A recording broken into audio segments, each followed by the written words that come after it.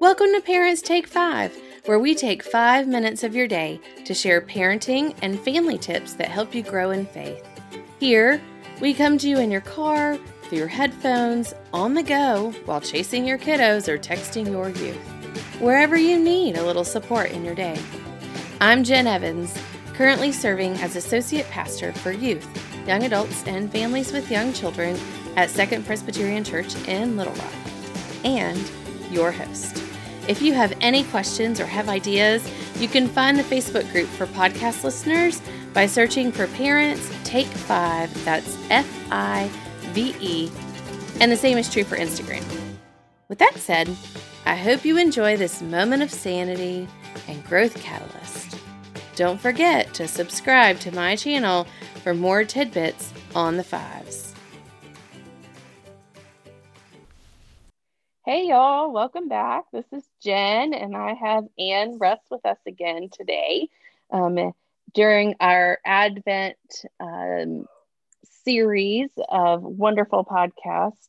Today we are talking about a hard topic, recognizing that this is a difficult season. It's actually been a difficult year, I think, for many of us, but today we're going to talk about the hard time that we have in this Advent season. So, Ann, tell us what you're thinking right now about the grief and hardship that goes along with this season.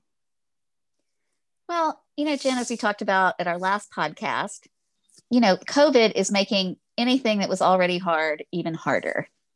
And that includes the holidays. And it is making anything that was good a little bit less good, which also includes the holidays.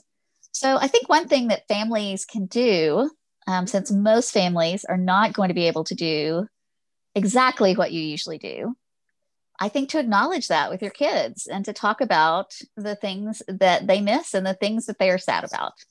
I think this idea, I've heard people say, oh, well, really, it's just another day, whether it's Thanksgiving or Christmas or any major holiday. It's not just another day. It's a special day, and we all have traditions and rituals that make it special.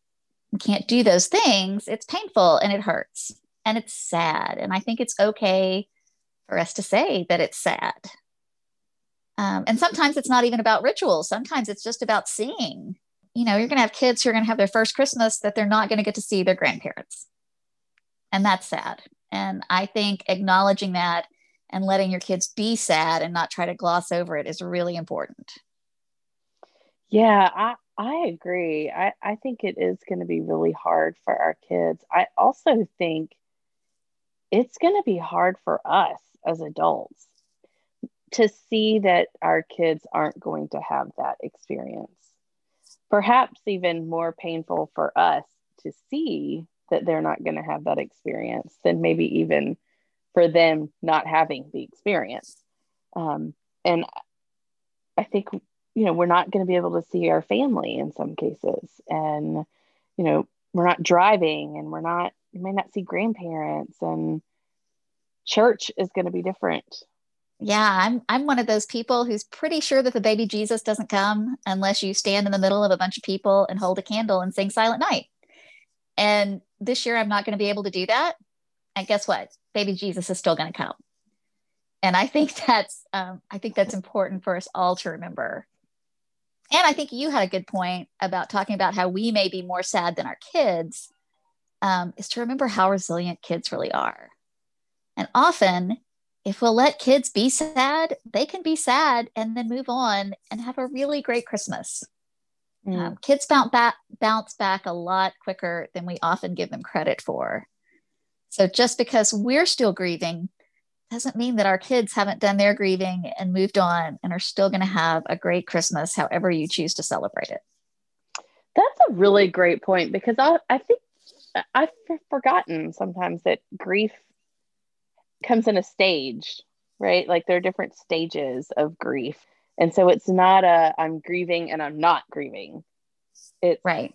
Different ways in which we grieve. And what are those triggers? I think some of the things you can do is those things that you are going to miss. How can you how can you incorporate them into what you're doing? If grandma always makes divinity candy, and that's a big treat, hopefully grandma can ship you some of her famous divinity candy. Or if your kids always make something special for aunts and uncles, have them make it and send it on. And then you can all Zoom together and enjoy opening those presents. Here's one thing though, Anne. If you're listening and your grandmother sends you divinity candy, I would like for you to send me a message, and I will give you my address and you can send me some divinity candy because I don't even know what that is. So, oh my gosh, it is so good. And I will echo that because I have never been able to master it. It's kind of it's a technical challenge in a baking show. It would be a technical challenge, and I have never been able to pull it off. Well, now I'm gonna have to look that up.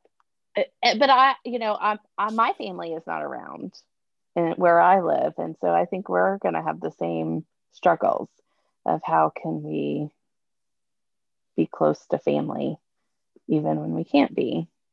Yeah, and I also think about many people are struggling financially right now because COVID has not helped with job situation.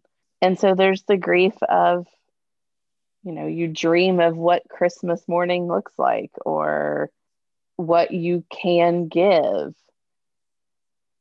And I think there's a certain amount of grief that goes along with that as well. Yeah, the extra and Christmas is often a financial strain on parents and families. And then with incomes decreased or even eliminated, that just adds to that burden. And that's a source of stress and grief for families as well. So acknowledging this grief is one way that we can kind of own it and lean into it a little bit more, being aware of it.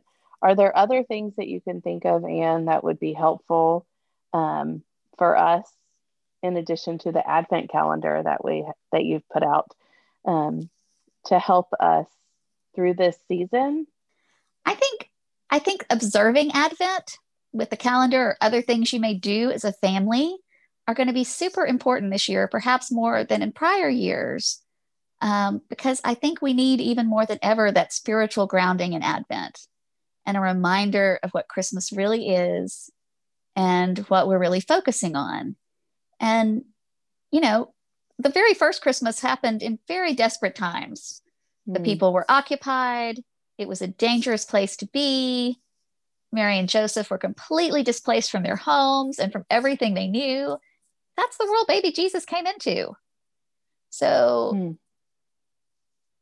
if the world is feeling upside down and you're feeling displaced and everything is off kilter and wrong, it's just the kind of place baby Jesus feels at home.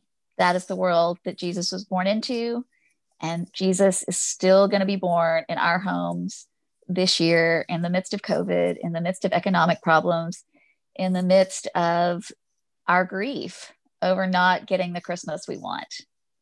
So I think paying attention to Advent and preparing our hearts and our minds for the coming of Christ will really help our grief in the losses that we will be experiencing this Christmas. Yeah. Well, and I love the point that you bring up about the world as it was when Jesus was born. It was a mess. It was a mess. Yeah, absolute mess. And for me, it's very comforting to think that the world, to me, feels a little messy right now. Just a bit.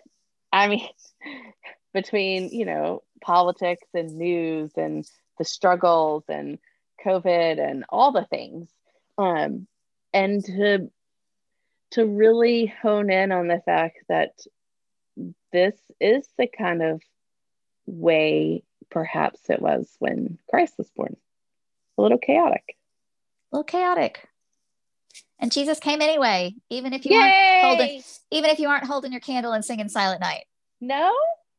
Wow. Okay. So the baby I hate Jesus to believe that, but I think it might be true. Baby Jesus, come, sweet baby Jesus.